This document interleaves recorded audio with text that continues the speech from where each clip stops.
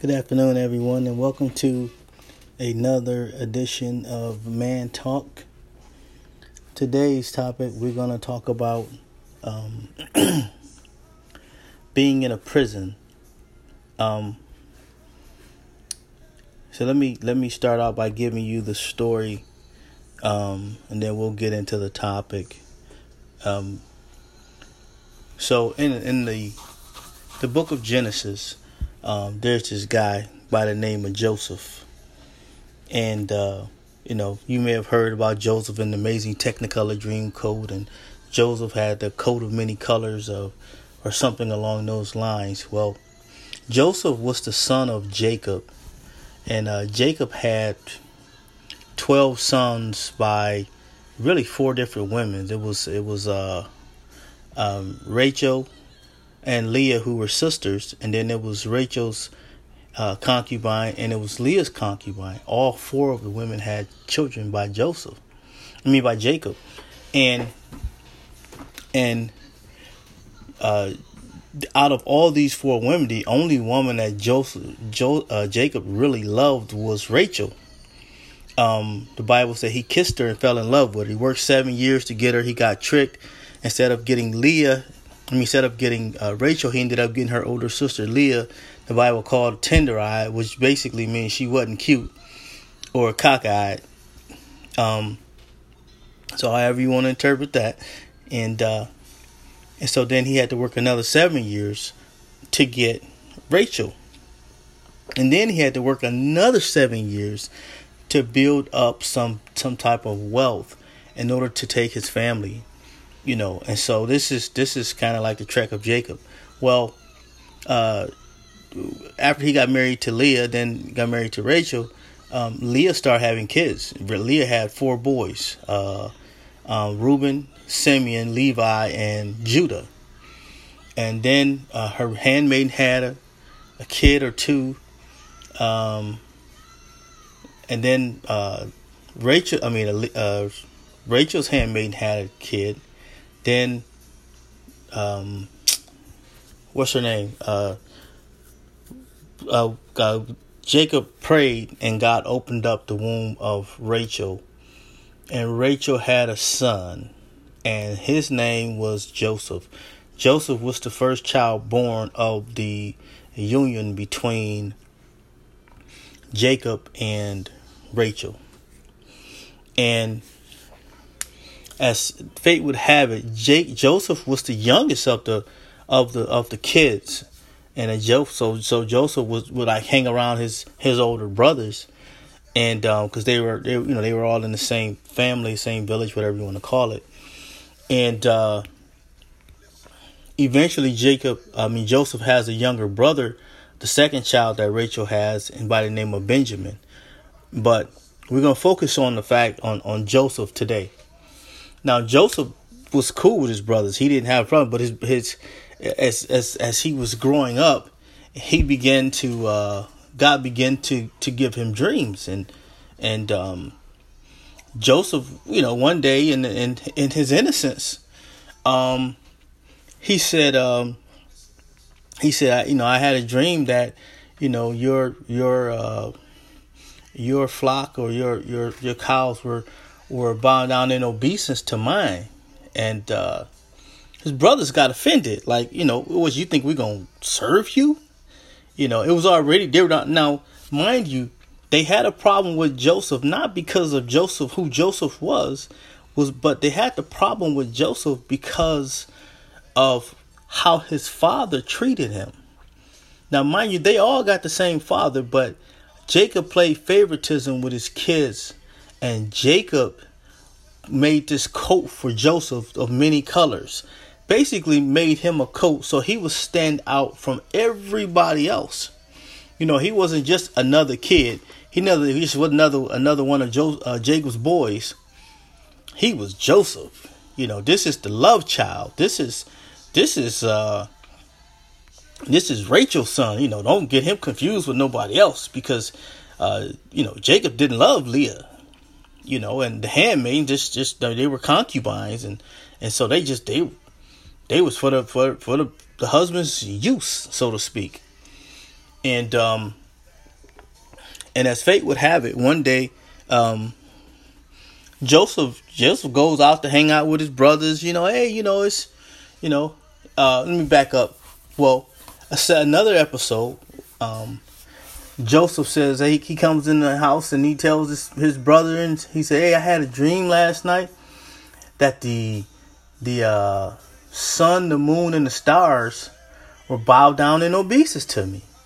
And they really started to hate him because he was having dreams, and his father loved him more than he loved anybody else, and he played favoritism with him, as if, Joseph was the only kid that he had, and, there's always a great danger in playing favoritism with your kids. You can make your kids turn on each other based on the way you treat them, For me, I look at it as, which would you rather have, your right hand or left hand? Which one is better?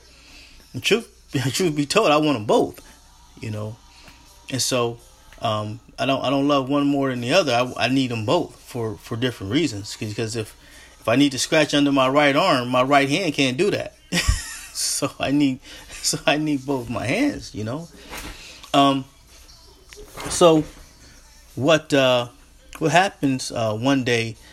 Joseph goes out to meet his brothers. They're out in the field, and the brothers decide they concoct this plan to kill Joseph because they hated him so much. And it's bad when your brothers hate you so much they want to kill you. And Joseph didn't hate them. They hated Joseph. And Joseph was just a kid like any other kid. He liked his older brothers and he's hanging out with them. And unbeknownst to him, they hate him. And they throw him in the pit. And they take his coat and they throw him in the pit. And they left him there for dead, thinking some wild animals might come and kill him and devour him and eat his body, And so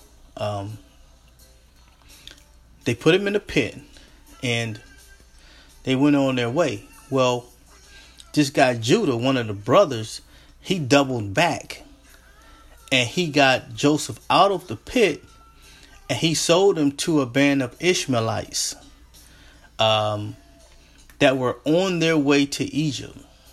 He sold him into slavery. And then they took Joseph's coat and they covered it with blood, and they went and told their father, it's like, hey, Joseph got attacked by a wild animal and this is what is left of his coat. And Jacob lived not the rest of his life. Jacob lived the next, I think it was right around 60 years of his life thinking that Joseph was dead. And when actuality, he was sold to a band of Ishmaelites and he became a slave or a worker in the house of Potiphar, he was the captain of the guard in Egypt. And Joseph had a grace on him for leadership. And Joseph excelled at his job. And Potiphar put him over the entire house.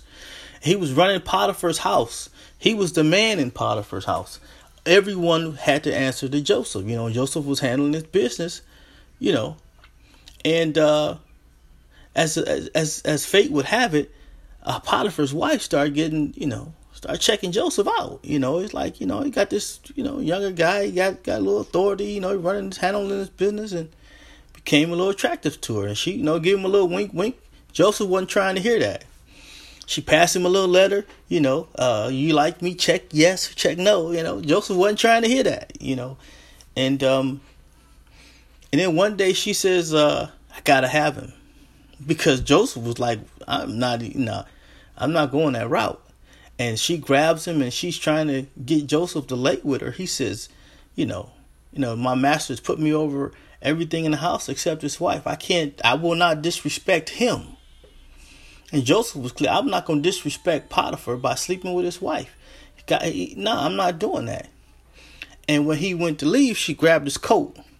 And he was like, you can keep the coat. And he ran out of his coat, man. He ran out of his coat to get away from her.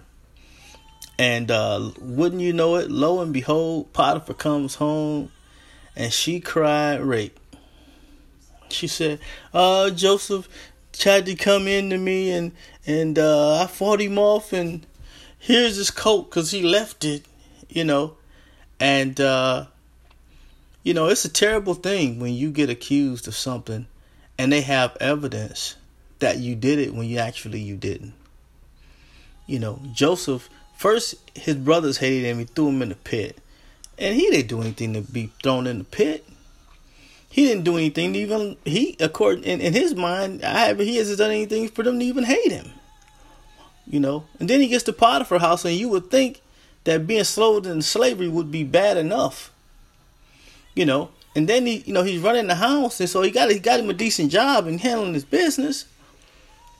But wouldn't you know it, somebody just want their way, and because they couldn't have their way with him, they lied on him for no good reason.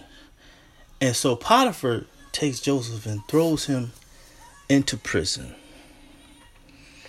And, it's a dangerous thing for you to be in a prison.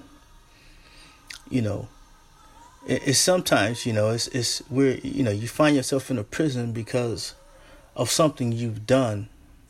But then sometimes you find yourself in a prison because of what was done to you.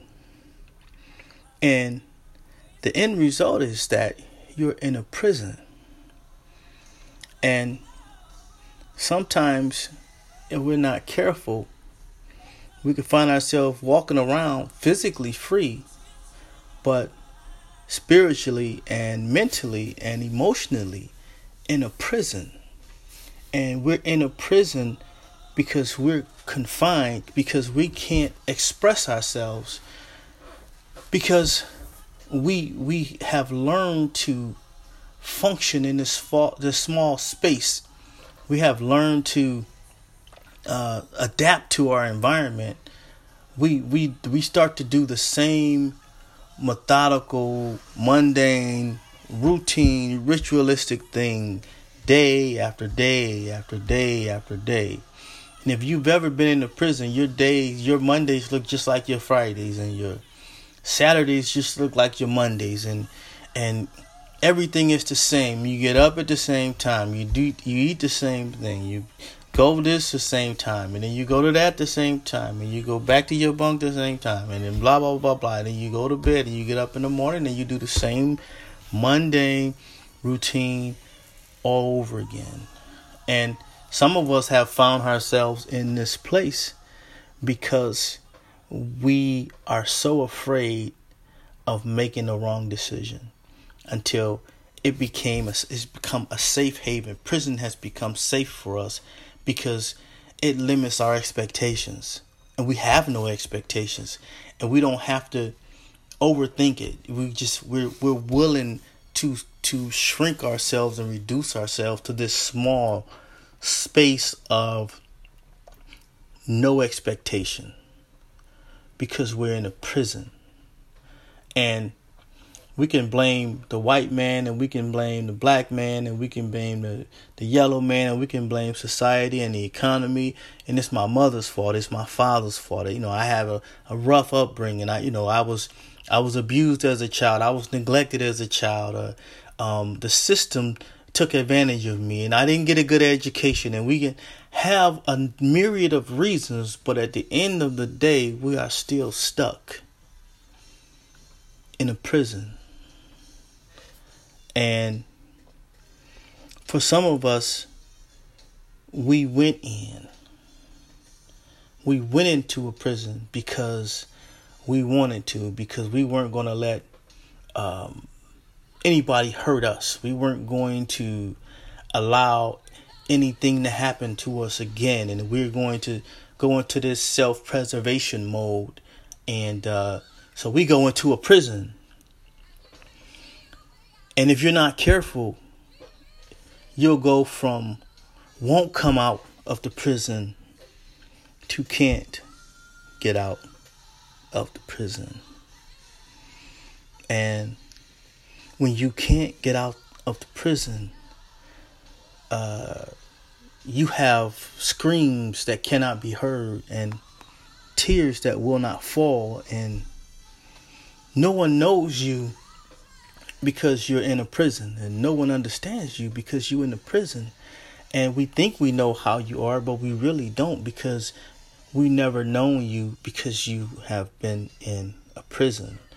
And you can't even understand yourself. You don't know yourself because you have reduced yourself to this prison, and you've reduced yourself to this small footprint of space in this small environment, and this you grow content and just working a 9 to 5 and going home and sitting on your couch, and no one knows your passion for poetry, and no one knows your passion for the arts, and no one knows your ability to conversate and articulate, and no one understands the grace that's on your life because you have reduced yourself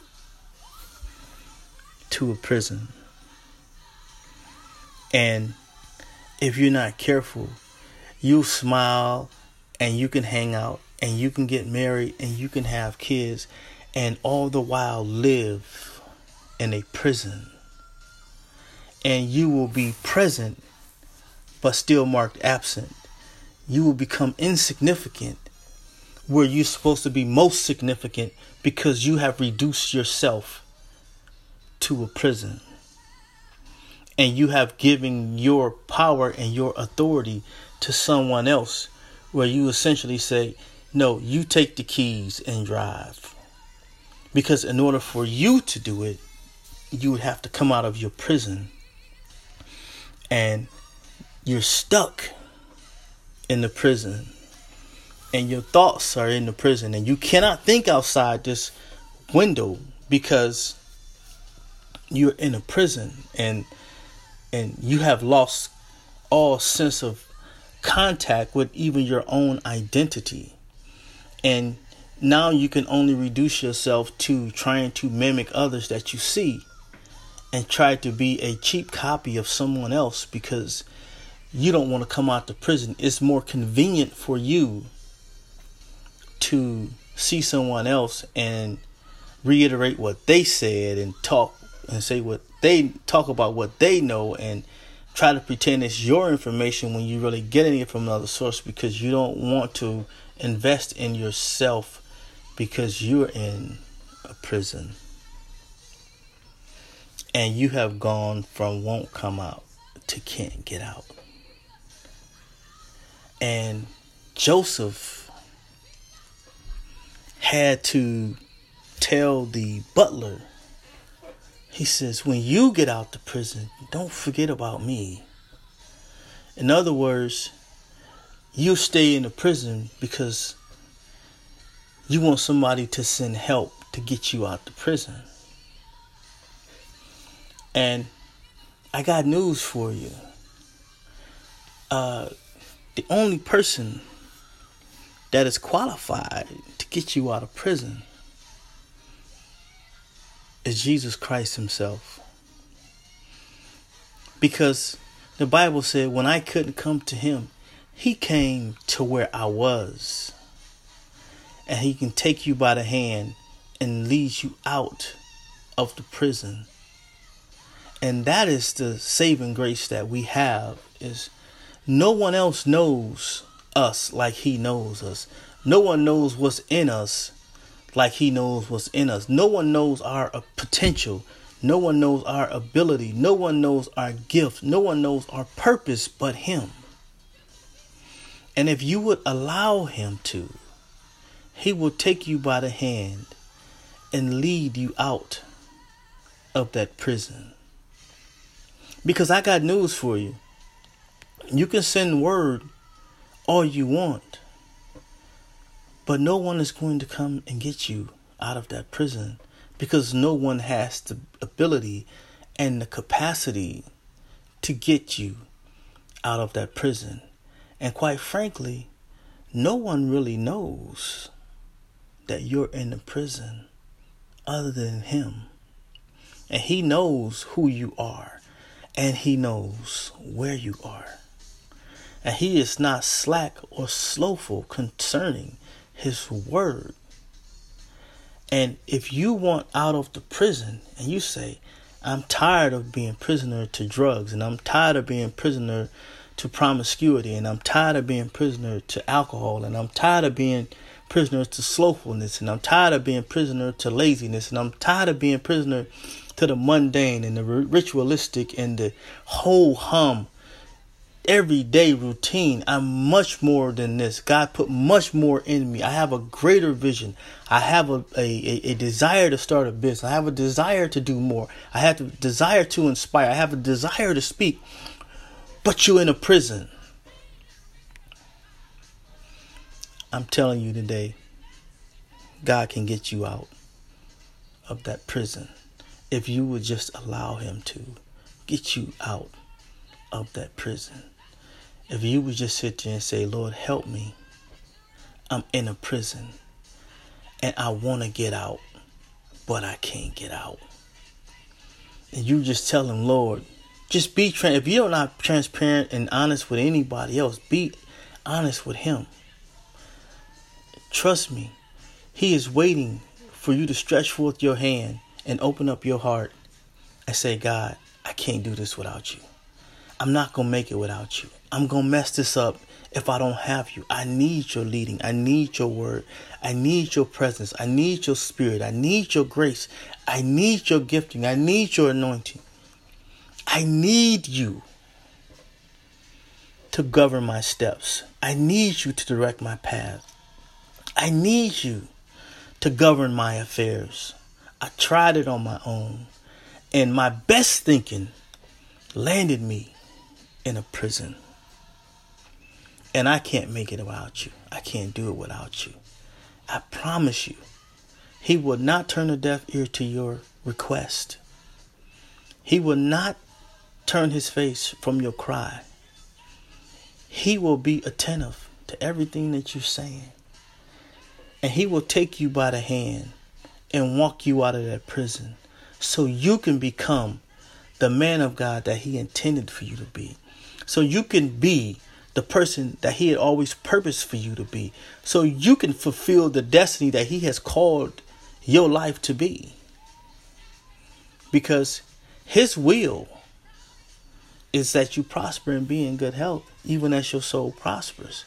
But you cannot prosper in a prison. A prison is where you get stuck at. But it's never been God's will for your life for you to be in a prison. So I challenge you today. You can search everything. And when you're done searching everything and you can't find anything that's going to bring you peace, that's going to bring you purpose, that's going to bring you direction, that's going to bring you fulfillment, try Jesus. And I promise you, he will get you out of that prison. And when that happens, you will know when you're out of prison, irregardless of what other people think. Because one thing that I learned in life is that if you begin to talk to too many people, they want to keep you in that prison because the prisoners love company. And as long as you're in prison with them, they're okay with your prison. And they will want you to stay in that prison. But God didn't intend for you and didn't intend for them. Because if you can get out, then you become that voice to help others come out that prison. And you never know how God is going to use you at any time for any reason and any moment. But I promise you, it's just a matter of time before he gets out of you what he put in you. And that is for you to grab someone else by the hand and say, by the grace of God, let's walk out of this prison. Because God didn't give up on me, and he never gave up on you. And as people, we are dependent one to another. And when God begins to bless you, he in turn wants you to bless someone else. And you can say, man, I know what it's like to be in that prison. Let me show you a way out. God bless you. By all means, if this message has helped you, I give God the glory and the praise. Tune in. Always navigate through the site.